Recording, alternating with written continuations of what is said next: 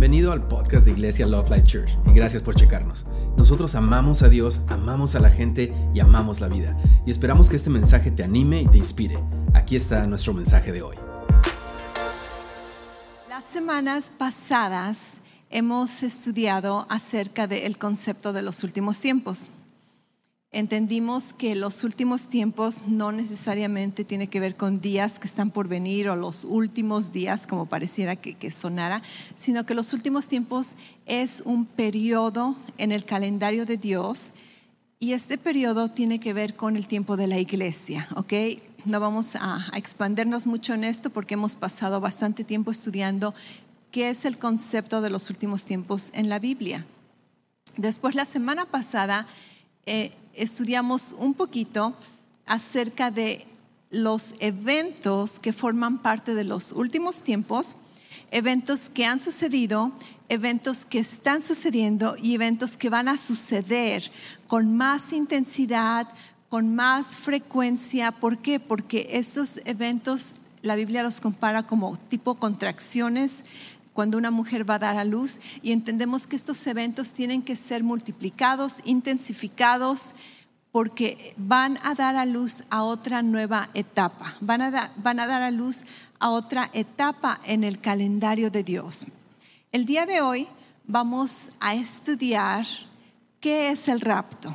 ¿Qué es el rapto? Porque muchas veces hablamos del rapto o discutimos del rapto, pero muchas veces ni siquiera entendemos lo que es el rapto. Así que el día de hoy queremos ponerle un poco de atención. ¿Qué es el rapto? El próximo domingo, primero Dios, vamos a estudiar cuándo es el rapto, ¿ok? Así que, ¿qué es el rapto? ¿Qué es el rapto? La semana pasada reconocimos que la palabra rapto no la encontramos en nuestra Biblia en español. En nuestra Biblia en español tú no vas a encontrar esta palabra rapto.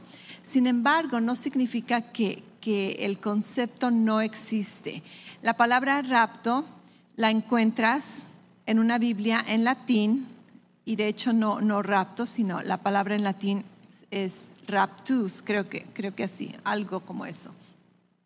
Pero lo que sí encontramos en nuestras Biblias es la traducción de una palabra griega que significa arrebatamiento. Y esto es como nosotros podemos llamar. Si tú no quieres utilizar este término rapto, no lo tienes que utilizar. La palabra bíblica es la palabra arrebatamiento, ¿ok? Arrebatamiento. Esta es la palabra griega. Tú sabes que el Nuevo Testamento fue escrito en griego, entonces el lenguaje original del Nuevo Testamento es griego. Y del griego obviamente se ha traducido la Biblia al latín, al español, al inglés, a todos los lenguajes que necesita ser traducida. La palabra griega que define o explica este arrebatamiento es la palabra arpazo. Arpazo, ¿ok? No soy griega, no te hablo en griego. Espero que lo esté traduciendo o que lo esté pronunciando correctamente. Es A-R-P-A con acento Z-O, arpazo. Casi como que abre paso, ¿verdad? No trancazo, arpazo, ¿ok? Arpazo es la palabra griega que significa arrebatamiento. Y esta palabra también se define como un retiro físico, pero esto es repentino, es como cuando estabas chiquito y te ibas a cruzar la calle y la mamá nada más te agarra, ¿verdad?, de las greñas o del brazo, de la blusa, de donde sea, y te pone en la banqueta. Arpazo, ¿ok? Fuiste movido de un lugar a otro en un instante, muchas veces hasta de una forma tipo violenta, de sorpresa. Arpazo, ¿ok? Dale un codazo al hermano y dile arpazo, ¿no es cierto?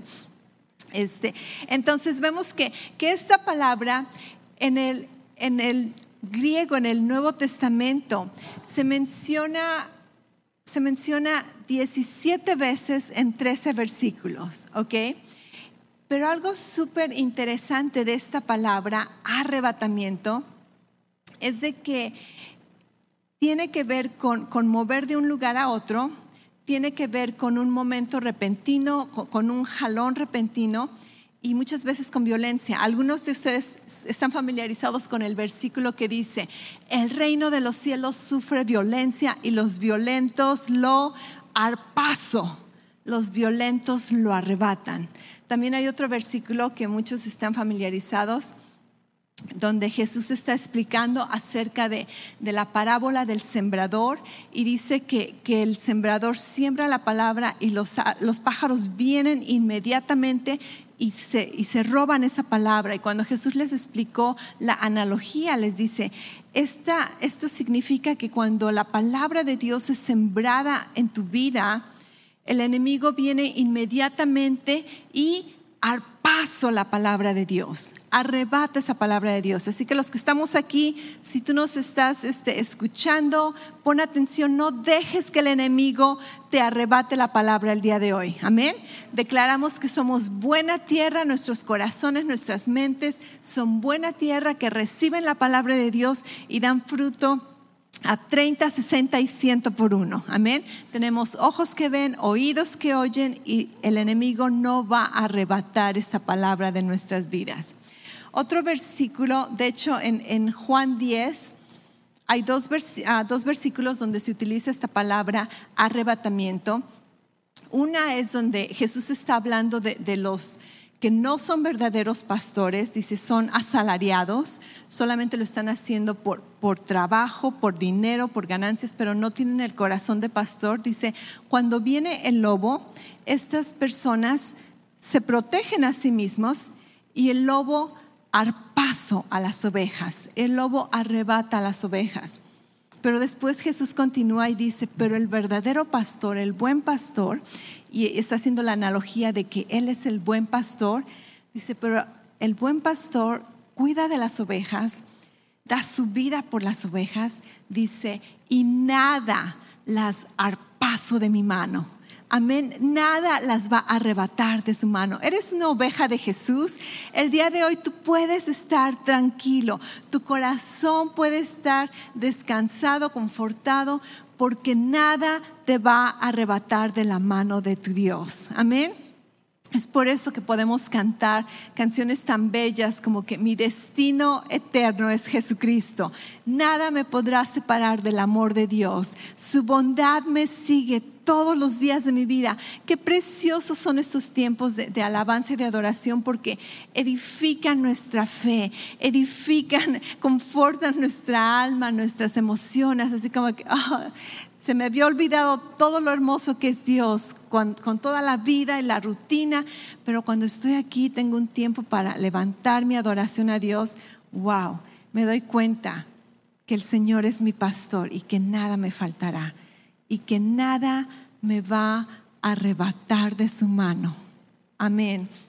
Entonces vemos que esta palabra arpaso se utiliza para tipo de arrebatamiento, pero interesantemente hay 5 versículos donde esta palabra arpaso se utiliza para mencionar, para darnos a conocer que hubo un desplazamiento físico de seres humanos, y coincidentemente estas 5 personas que se mencionan en la Biblia con esta palabra arpaso son creyentes, son justos, son santos delante de Dios.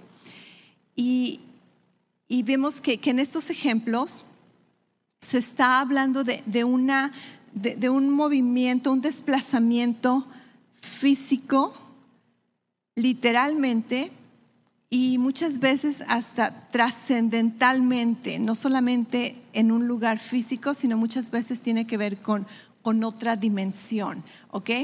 Por ejemplo, no tengo estos versículos, no los vamos a leer, solamente te voy a mencionar estos ejemplos.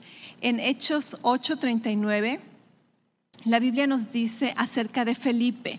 Felipe era uno de los discípulos en la iglesia primitiva, cuando la iglesia empezó. Y Felipe, la Biblia dice que en una ocasión un hombre está escudriñando la profecía de Isaías, y de plano no le entiende. Y Dios dice, necesito que alguien vaya y le explique a este hombre, ¿verdad? ¿Y qué sucedió? Felipe iba junto por allí y le dice, hey, ¿te puedo ayudar en algo? Y eunuco me parece que era, le dice, sí, ¿de quién está hablando esta profecía? Y Felipe le dice, esperaba que me preguntaras eso. Ok, déjame decirte. Y lo empieza a evangelizar, le habla acerca de Jesús, que Él es el Mesías, que vino, que murió, que este hombre puede llegar a conocerlo personalmente. Y este hombre dice, quiero a Jesús. Y le dice, ¿y después qué hago? No, pues lo siguiente es bautízate. Y este hombre le dice, aquí hay agua, ¿por qué no me bautizo ahorita? En un chapurrón que se encontraron en la calle, ¿verdad? Y Felipe le dice, pues, ¿por qué no? Se bajan de la carreta, se bautiza este hombre, y la Biblia dice que una vez que se bautizó, una vez que bautizó Felipe a este hombre, el Espíritu Santo lo arpazó y se lo llevó a otro pueblo, a otro lugar, a otra ciudad. Arpazo. Muchas veces yo en la noche le digo, Dios, si quieres llevarme a otro lugar a predicar, hazlo, ¿verdad? Pero me pones en la mañana porque tengo que cuidar a mis hijos, darles su desayuno, pero si quieres, ¿verdad? Cuentas conmigo y me voy de misiones en la noche. Créeme que le he dicho a Dios algunas veces esto. Dios, si quieres, pásame, ¿verdad? Y llévame a donde tú quieras, llevarme a África si quieres, predico el evangelio y después me regresas. No tienes que preocuparte del pasaporte, de la visa, de las máscaras en el avión. El Señor puede el Señor puede trasladarte, ¿ok? Otro ejemplo que encontramos en la Biblia es con Pablo. Pablo en 2 de Corintios 12:2 dice que Pablo tuvo una experiencia y él es bien sincero, dice, yo no puedo decirte si esto fue en la carne, si fue solamente en el espíritu, si fue una visión, si fue literalmente que fue trasladado. Dice, no lo sé. Dice, pero lo que sí te puedo decir es de que en una ocasión yo tuve un tiempo, una experiencia con Dios donde fui arrebatado al tercer cielo. Y después en el versículo 4 dice, y fui arrebatado al paraíso, arpazo, ¿ok? El cuarto versículo es en 1 Tesalonicenses 4:17. Donde nos dice que la iglesia de Dios, tenemos este versículo, podemos leerlo juntos, dice, entonces nosotros, los que estemos vivos y que permanezcamos, seremos arrebatados juntamente con ellos en las nubes al encuentro del Señor en el aire, y así estaremos con el Señor por siempre, ¿ok? Arpazo, estamos hablando de la iglesia de Cristo. Y obviamente el quinto versículo donde la Biblia en el Nuevo Testamento nos habla de este tipo de arrebatamiento con la palabra arpazo es en los evangelios, donde se habla acerca de el Señor Jesucristo cuando estaba en el Monte de los Olivos. Dice que levanta sus manos, bendice a los discípulos y es ascendido. Algunos evangelios mencionan la palabra ascender, otros recibido al cielo, pero en Lucas 24, 50 y 51, en Hechos 1:9 se menciona esta palabra arpazo. De hecho, Apocalipsis 12:5 también menciona que el hijo de la mujer, ¿verdad?, fue arrebatado al cielo. Entonces vemos que aunque la palabra rapto quizá no la encontramos literalmente en la Biblia, ese término de ser movido, trasladado, arrebatado, es un término común en la palabra de Dios. Y estos versículos solamente se referían a esta palabra específica, arrebatamiento, en el Nuevo Testamento. Pero quiero que sepas que la palabra, más bien el concepto del rapto, no es un término nuevo. aunque obviamente cuando tiene que ver con la iglesia, era parte del misterio donde solamente le pertenece a la iglesia, durante el tiempo de la iglesia, obviamente. Pero ¿sabías que ha habido diferentes raptos en la historia de la humanidad que están registrados en la Biblia? Por ejemplo, el primer rapto que la Biblia nos menciona, y cuando estamos hablando de rapto, no solamente estamos hablando de un arrebatamiento, ¿ok? Porque, por ejemplo, Felipe fue arrebatado de una ciudad a otra. No se fue al cielo, no desapareció. Pablo fue llevado al tercer cielo, al paraíso, pero regresó, ¿verdad? Entonces no estamos hablando de un rapto total donde eres tomado y llevado al cielo, excepto por el Señor Jesús y por la iglesia cuando suceda. Pero en esta ocasión estamos hablando de gente que literalmente estaban aquí, y como el rapto de la iglesia va a suceder, de repente, en un instante, en un abrir y cerrar de ojos, desaparecieron y no probaron la muerte, ¿ok? Por ejemplo, el primer ejemplo es Enoc. En Génesis 5:24 nos dice que Enoc tenía una relación muy especial con Dios. Dice, Enoc caminó con Dios y dejó de ser. Así como que, ¿qué? Ok, espérate, déjame ver qué dice. Enoc caminó con Dios y dejó de ser. Y así como que, ¿de qué se trata? Pues esto podría asumir muchas cosas y cada quien podría pensar lo que quiera. Sin embargo, Hebreos 11:5 y 6 nos clarifica que Enoc no solamente dejó de ser, sino que se fue al cielo porque Dios lo tomó. ¿Ok? Entonces, aunque aquí necesariamente no estemos utilizando esta palabra arpazo, vemos que el concepto del rapto es algo que Dios está acostumbrado. Y me encanta que ahora, ¿verdad? El Señor Jesús tiene un nuevo nombre para mí y es el arrebatador. Jesús es mi arrebatador. Después en Elías 2, versículo 11.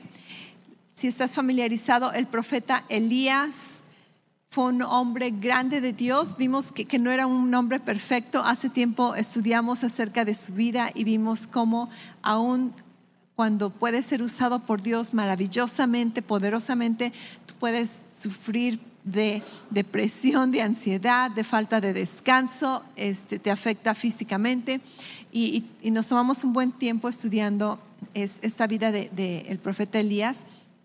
Pero la Biblia nos dice que el profeta Elías, esto es algo interesante, él sabía que iba a ser arrebatado. A él no le cayó de sorpresa. Dios le dijo que iba a ser arrebatado. Y de hecho, si tú me preguntas, pastora, ¿tú crees en los objetos voladores no identificados? Y yo te diría sí. No creo en marcianos, no creo en extraterrestres, pero creo en objetos voladores no identificados. Porque la Biblia dice que Elías andaba caminando con su discípulo Eliseo y que de repente un carro como de fuego, una como carreta de fuego, que no sabemos cómo se veía ni qué era verdaderamente, vino, arrebató a Elías y Elías dejó de existir aquí en la tierra. O sea que Elías no probó la muerte tal como Enoc. Un arrebatamiento, un rapto.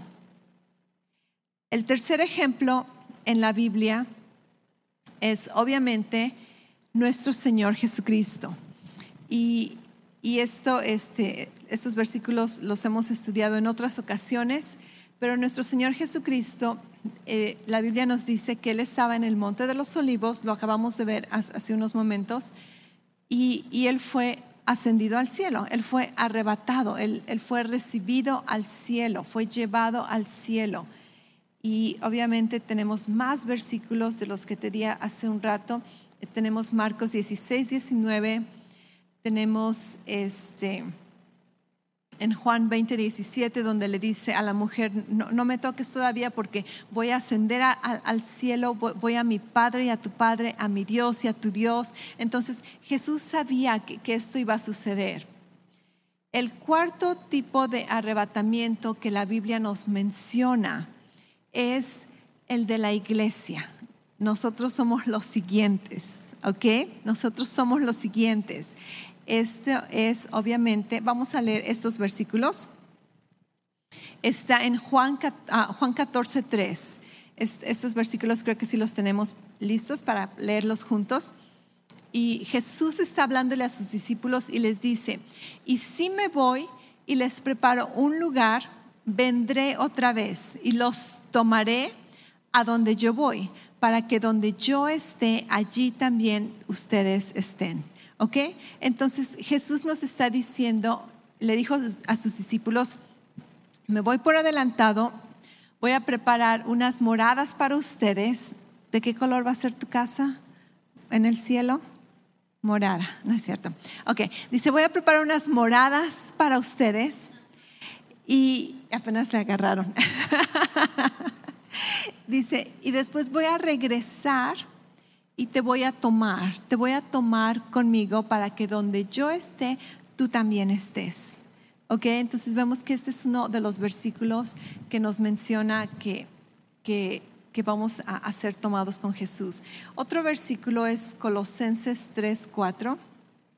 Colosenses 3:4 dice: cuando Cristo, nuestra vida, sea manifestado, entonces también serán manifestados con Él en gloria. Y es aquí en esta palabra, cuando se refiere a manifestación, es de que se va a aparecer a nosotros, solamente a nosotros, a los cristianos.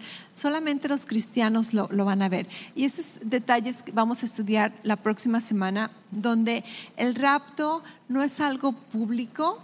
El rapto va a ser algo tan callado, tan secreto. Solamente los que son parte de la iglesia van a participar de ello.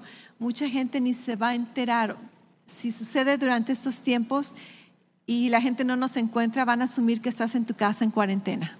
Así como que, y no he visto a fulano de tal, no ha de estar en su casa en cuarentena, porque no se va a saber, ¿ok? Eso es algo secreto. No, el mundo no va a saber qué sucedió hasta después, cuando ya no estemos aquí. Pero Jesús dice: cuando Él se manifieste, nosotros vamos a manifestarnos con Él en su gloria. Otro versículo, creo que lo acabamos de leer, pero vamos a leerlo otra vez porque ¿por qué no? Primera de Tesalonicenses 4, 16 y 17. Entonces, pues el Señor mismo descenderá del cielo con voz de mando, con voz de arcángel y con la trompeta de Dios, y los muertos en Cristo se levantarán primero. Versículo 17 dice: entonces nosotros, los que estemos vivos y que permanecemos, seremos arrebatados juntamente con ellos en las nubes al encuentro del Señor en el aire. Di conmigo: en el aire. Di conmigo: en las nubes. Dice: y así estaremos con el Señor para siempre. Así que reconocemos que en el rapto Jesús no viene a la tierra, ¿ok? Y esto lo vamos a estudiar próximamente, donde mucha gente se confunde acerca de la segunda venida de Jesucristo y el rapto. En el rapto Jesús no viene a la tierra. En el rapto Jesús nos encuentra en el aire y nosotros somos ascendidos allí y ya después nos vamos con Él. Y vemos que este versículo nos dice que los que han muerto en la fe antes que nosotros, o si nosotros llegáramos a morir, vamos a ser resucitados. Así que este rapto no solamente incluye un arrebatamiento, incluye una resurrección. Vamos a ser resucitados y eso va a suceder como en un abrir y cerrar de ojos. ¿Cuánto se tarda un parpadeo?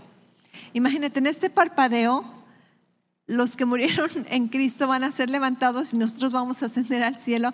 Esto es algo milagroso, esto es algo sobrenatural, esto es algo que transciende nuestras dimensiones, nuestro entendimiento. Pero nuestro Dios es un Dios que no está limitado a nuestras dimensiones, a nuestro entendimiento.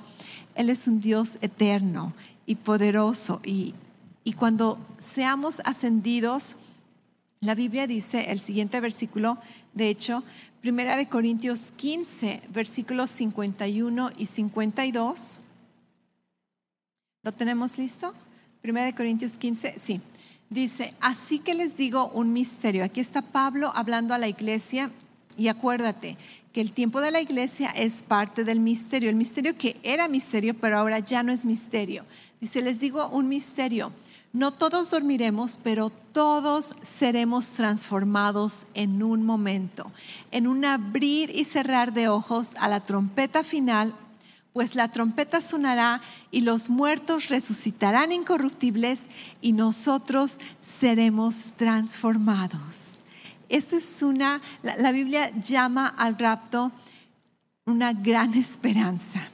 Esta es nuestra gran esperanza, donde vamos a ser transformados. Si el rapto sucediera en nuestros tiempos, que es muy probable y es muy probable que no. Okay, porque el rapto no tiene así como que una señal donde diga, esta es la señal para que sepas que el rapto va a venir. El rapto es casi un secreto, no hay así una señal específica. Pero yo creo que el Espíritu de Dios, como la palabra dice, que va a confirmar a nuestro espíritu, la palabra dice que el Espíritu de Dios nos va a mostrar cosas que están por venir. Yo creo que vamos a sentir, ya viene, ya es hora, ¿puedes sentirlo? Ya, nos vemos, ok, va. Te veo en la transformación. Y la Biblia dice que vamos a ser transformados.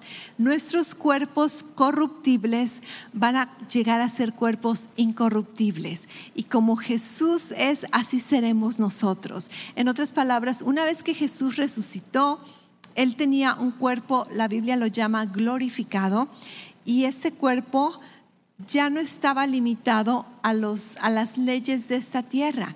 Su cuerpo podía traspasar paredes, su cuerpo, y no me preguntes si vamos a comer y si vamos a ir al baño, porque no lo sé, la Biblia no da razones específicas. Sé que vamos a comer, no sé acerca del baño, pero la Biblia dice que vamos a comer los frutos del árbol de la vida. Así que, pero vamos a tener un cuerpo, no vas a tener kilos extras, gloria a Dios, no vamos a tener, ¿verdad?, esas arrugas, barros, cuerpos que no conocen enfermedad, cuerpos que no van a conocer muerte, cuerpos como Dios nos había creado, donde la gloria de Dios era nuestra vestidura antes del pecado, antes de la caída del hombre. Dime si estos no son buenas noticias, y es por eso que el apóstol Pablo decía, confórtense a unos a otros con estas palabras. Estas no son palabras para asustarte, estas no son palabras para que vivas todo temeroso, para que vivas con preocupación. Me estoy saltando de tema, déjame terminar.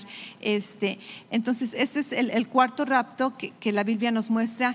El quinto rapto habla acerca de una gran multitud, y esto es en Apocalipsis 7, versículos de 9 al 14, y está hablando que una vez que el rapto de la iglesia es una cosa, vamos a verlo más adelante, donde qué sigue después. Aparentemente sigue la tribulación, y durante la tribulación va a haber personas que van a ser salvas, y la Biblia dice que esta gente va a ser raptada al cielo. Y entonces mucha gente se confunde y piensa que la iglesia va a estar aquí en medio de la tribulación, pero no, están confundiendo versículos.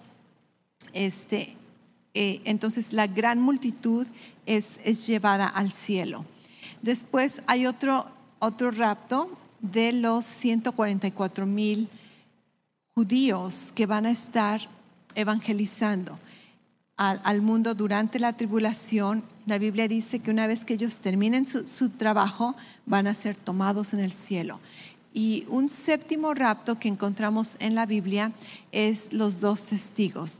Y si te das cuenta, si te preocupa de que, ¿por qué Dios, verdad, va a juzgar a la tierra? No te preocupes de que Dios es un Dios injusto, porque nuestro Dios es justicia. nuestro Dios es una roca de justicia, pero en su bondad Él siempre da oportunidad para salvación. Y aún en medio de la gran tribulación, me estoy saltando de tema otra vez, tenemos ángeles predicando el Evangelio, tenemos los 144,000 predicando el Evangelio, tenemos los 2 testigos predicando el Evangelio, y últimamente la Biblia dice que estos 2 testigos van a ser tomados, de hecho está casi padre como dice Apocalipsis 14, versículo del 1 al 5, donde se les dice, ya, vénganse para acá, ¿verdad? Suban al cielo. Y la Biblia dice que suben al cielo, pero en esta ocasión casi todo mundo les toca ver el rapto de estos 2 testigos. Perdón, eso era Apocalipsis 11:12. ¿Ok? Entonces vemos que en la Biblia se mencionan diferentes tipos de rapto. El rapto de la iglesia no es el único, no es lo más especial, y Dios siempre opera en patrones, en repeticiones, para que podamos entender las cosas. Dios siempre nos muestra simbolismos, patrones. Entonces ahora podemos entender, esto no es verdad, una enseñanza loca que la pastora se sacó de la manga porque no tenía nada que hacer durante cuarentena. No, vemos que verdaderamente es una doctrina, es toda una enseñanza que ha estado en la Biblia, y no solamente en el Nuevo Testamento, no solamente en un capítulo, sino en toda la Biblia encontramos este patrón del rapto. Ahora, algo que es importante mencionar es de que el rapto, el arrebatamiento no es el juicio de la iglesia, ¿ok? No es el juicio de la iglesia. Y esto lo vimos un poquito la semana pasada, de que muchas personas piensan que en el rapto solamente se van a ir los cristianos que están caminando bien delante de Dios. ¿Quién define esto? ¿Quién define esto? ¿Quién dice quién está caminando bien o no delante de Dios? El rapto es para todo creyente nacido de nuevo que ha puesto su fe en Jesucristo. El rapto no es para purificar a la iglesia. La iglesia es purificada por medio de la sangre de Jesucristo. La sangre de Jesucristo es poderosa para purificarte, para perdonarte. La Biblia dice que aún para limpiar nuestras conciencias. ¿Ok? El rapto no va a purificar a nadie. O más bien si te pierdes del rapto, si te quedas, ¿verdad? Esta es una falsa enseñanza de gente que no entiende acerca del misterio, que no entiende la enseñanza de la nueva creación, que no entiende la diferencia, que somos un espíritu, vivimos en un cuerpo, tenemos un alma, y lo que es salvo es nuestro espíritu y nuestra alma. Jesucristo, cuando lo reconocemos como Señor y Salvador, Él viene y salva nuestra alma, nuestro espíritu que estaba muerto. Muerto significa separación de Dios. Entonces estábamos separados de Dios espiritualmente. En el momento que dices Jesucristo es el Señor, el Espíritu de Dios viene a vivir a nuestro espíritu. Y la Biblia dice que ahora somos un espíritu con Dios. A mí me encanta enseñar el ejemplo de el puré de papas. Y si tú tienes una papa con la cáscara roja, y si tú tienes una papa con la cáscara amarilla, y si tú tienes una papa con la cáscara café, y las pelas y haces un puré de papa, al final tú ya no sabes decirme qué pedazo es de una papa con cáscara roja o con cáscara café. Llegan a ser una. Y la Biblia dice que cuando recibimos a Jesús como nuestro Señor y Salvador, llegamos a ser uno en el espíritu, no en nuestra carne, no en nuestra mente, en el espíritu. Es por eso que llegamos a ser el cuerpo de Cristo, y espiritualmente estamos sentados con Cristo en las alturas. Espiritualmente somos el cuerpo de Jesús. Jesús no va a cortar sus cuerpos para purificar parte de sus cuerpos. Jesús no necesita purificar su cuerpo, amén. Pero lo que tiene que ver con las obras, sabemos que el problema de la humanidad es el pecado singular. Y el pecado singular tiene que ver con la naturaleza de pecado. La naturaleza de pecado es la muerte espiritual. Dios no nos salva para perdonarnos de nuestros pecados. Los pecados son una conclusión. Los pecados son el resultado de la naturaleza de pecado. ¿Ok? Si el pastor nos explica bien fácil. Si tú eres un árbol de toronjas, vas a producir toronjas. Si tú eres un árbol de manzanas, vas a producir manzanas. Si tú eres una persona que tiene la naturaleza de pecado, vas a producir pecados. Y Dios no te va a juzgar por tus pecados. Dios te va a juzgar por la naturaleza que tienes. Cuando recibimos a Jesucristo, nuestra naturaleza cambia. Y nuestra naturaleza llega a ser la naturaleza divina de Dios, segunda de Pedro 2, donde dice que hemos sido participantes de la naturaleza de Dios. Amén. Entonces ahora la Biblia dice que si hemos nacido de Jesús y si somos hijos de Dios, ya no pecamos. ¿Qué? Pastora, ¿cómo te atreves a decir eso? Ya no pecamos. Lo sé, estos son versículos que dices, ya no pecamos, tú ya no tienes la naturaleza de pecado, tú ya no puedes pecar. Pero podemos hacer actos de pecado, es otra cosa. Yo puedo ser un árbol de manzana y agarrar toronjas y ponerlas con un alambre en mi árbol. Y la Biblia llama esto no un fruto de mi naturaleza, sino una obra de la carne. En otras palabras, para hacer una obra yo tengo que trabajar. Para producir un fruto yo no tengo que hacer nada, se produce automáticamente. Nosotros producimos los frutos del Espíritu, pero también podemos, si escogemos, hacer las obras de la carne. Y las obras de la carne no nos separan de Dios, porque las obras de la carne no son más poderosas que la sangre de Jesucristo. Las obras de la carne, los pecados que hacemos, chismear, robar, mentir, ser flojo, todo lo peor que quieras imaginarte. Estas cosas son obras de la carne en un cristiano. El que no es cristiano, Dios ni siquiera le toma en cuenta esos pecados. En el cielo no hay gente buena, en el cielo hay gente redimida. Y en el infierno no hay gente que esté en el infierno porque fumaron o porque se emborracharon o porque fueron homosexuales.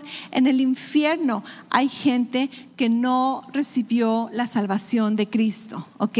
Entonces los pecados no son el problema. La naturaleza con la que tienes de vida o de muerte, eso es lo que te impide irte en el rapto o lo que te impide recibir la vida de Dios aquí en la tierra. ¿Todos me están entendiendo? Ok, entonces vemos que el rapto no es para purificar a la iglesia, a los cristianos. Nosotros somos hijos de Dios, pero la Biblia habla acerca de una vida transformada. La Biblia habla acerca de una vida consagrada a Dios. La Biblia habla acerca de vivir vidas santas delante de Dios. Y esto sucede cuando entendemos que podemos vivir vidas santas delante de Dios. ¿Por qué? Porque ya no somos esclavos de la naturaleza del pecado. Ese pecado que te grita y que te dice, tú no puedes romperlo, esa adicción, esa oscuridad, te está engañando y te está haciendo sentir que tú eres un esclavo. Pero si tú eres hijo de Jesucristo, recibe la libertad y reconoce que tú no eres esclavo de ello. Tú tienes el poder para decir no. Y la mejor manera de decir no es transformar tu mente. La Biblia dice que si transformamos nuestra mente con la palabra de Dios, no vamos a seguir las corrientes de este mundo. La Biblia dice que si vivimos reconociendo la gracia de Dios en nuestras vidas, vamos a vivir vidas arrepentidas, porque es la bondad de Dios lo que nos guía al arrepentimiento. Entonces, cuando yo creo que mientras más conoces del amor de Dios, que cuando más conoces de la gracia de Dios, cuando más te enamoras de cuánto Dios te ama y de cuán bondadoso y misericordioso es en nuestras vidas, más eres atraído a su presencia y menos deseas las cosas del mundo.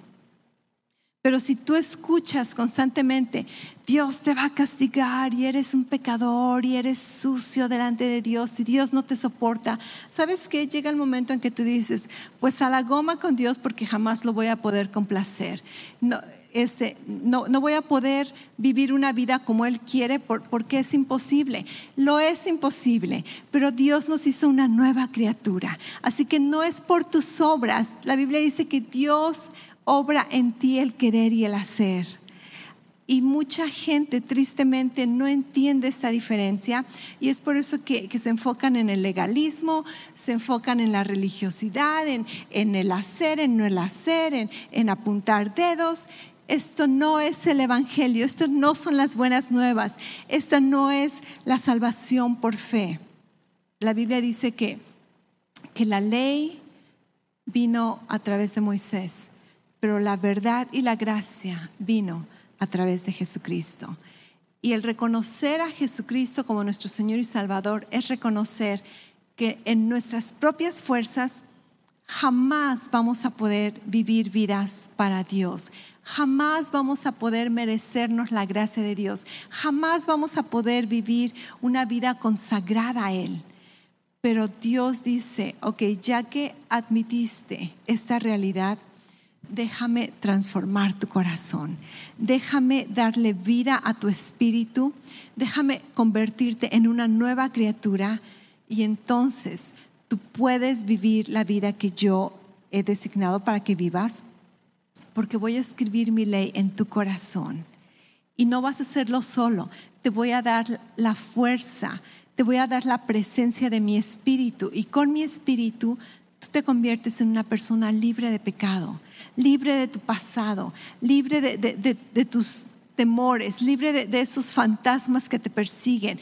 Ahora tú puedes vivir una vida en Cristo, una vida libre, una vida consagrada a Él, no una vida perfecta, porque depende de cuánto conozcamos, cuánto aprendamos, cuánto obedezcamos.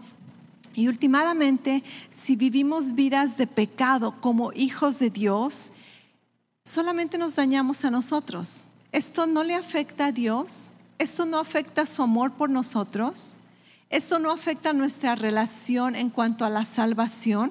Tú eres un hijo de Dios y vas a ser hijo de Dios, pero lo que sí va a afectar es que vas a sufrir las consecuencias aquí en la tierra. La paga del pecado es muerte y las obras de la carne traen muerte. Y Dios no quiere que tú vivas con consecuencias de tu pecado. Cuando pudiste haber evitado, Dios desea que disfrutes de su voluntad, de su vida. La vida eterna, lo he dicho, es gratuita, pero la vida en abundancia es una decisión. Y nosotros con nuestra consagración a Dios, el reconocerlo, el tratar de aprender, renovar nuestra mente, obviamente no vidas perfectas, pero vidas que persiguen a Dios, como cantábamos, vidas que dicen, Cristo, yo quiero todo lo que hay de ti y quiero descubrir todo lo que tú eres en mí. Y así es como vivimos vidas exitosas, no perfectas, porque jamás vamos a ser perfectos, no santos en espíritu, alma y cuerpo, porque solamente cuando estemos glorificados nuestro cuerpo va a ser santificado 100%, pero vivimos en comunión con Cristo, guiados por el Espíritu Santo, renovando nuestras mentes, operando en obediencia, aprendiendo de nuestros errores, y si caemos, si fracasamos, la gracia de Dios es más poderosa para cubrir nuestros pecados. Si confesamos nuestros pecados, Él es fiel y justo para perdonarnos y dejarnos que en el rapto, cuando llegue el rapto, no, para perdonarnos y limpiarnos de toda maldad. Amén. Gloria a Dios. A los que nos están acompañando en línea, les invitamos a que si tú no conoces a Jesucristo como tu Señor y Salvador, este es un buen momento para reconocer que Dios te ama, que por tus propias fuerzas tú jamás vas a poder lograr vivir una vida recta delante de Dios, pero tú no necesitas hacerlo. Deja de utilizar energía que no necesitas utilizar y recibe por fe el mensaje del Evangelio. Recibe por fe el amor de Dios, recibe por fe el perdón de Cristo y deja que el Espíritu de Dios venga, dé vida a tu espíritu, te haga una nueva criatura, te haga un hijo de Dios y entonces empiezas a experimentar ese caminar, esa comunión, la presencia de Dios en tu vida con la confirmación de que eres su hijo, de que tu pasado ha sido borrado por su sangre y que Dios va a estar contigo todo el tiempo y de que nada te va a arrebatar de su mano. Si tú deseas hacer esta consagración, este compromiso, esta declaración de fe, lo único que tienes que hacer es una confesión. Te invito a que repitas después de mí. Desde aquí también podemos hacer esta confesión y declaramos y decimos: Señor Jesús, en este día yo confieso que tú eres el Salvador, que tú eres el Hijo del Dios viviente y te declaro mi Señor y mi Salvador.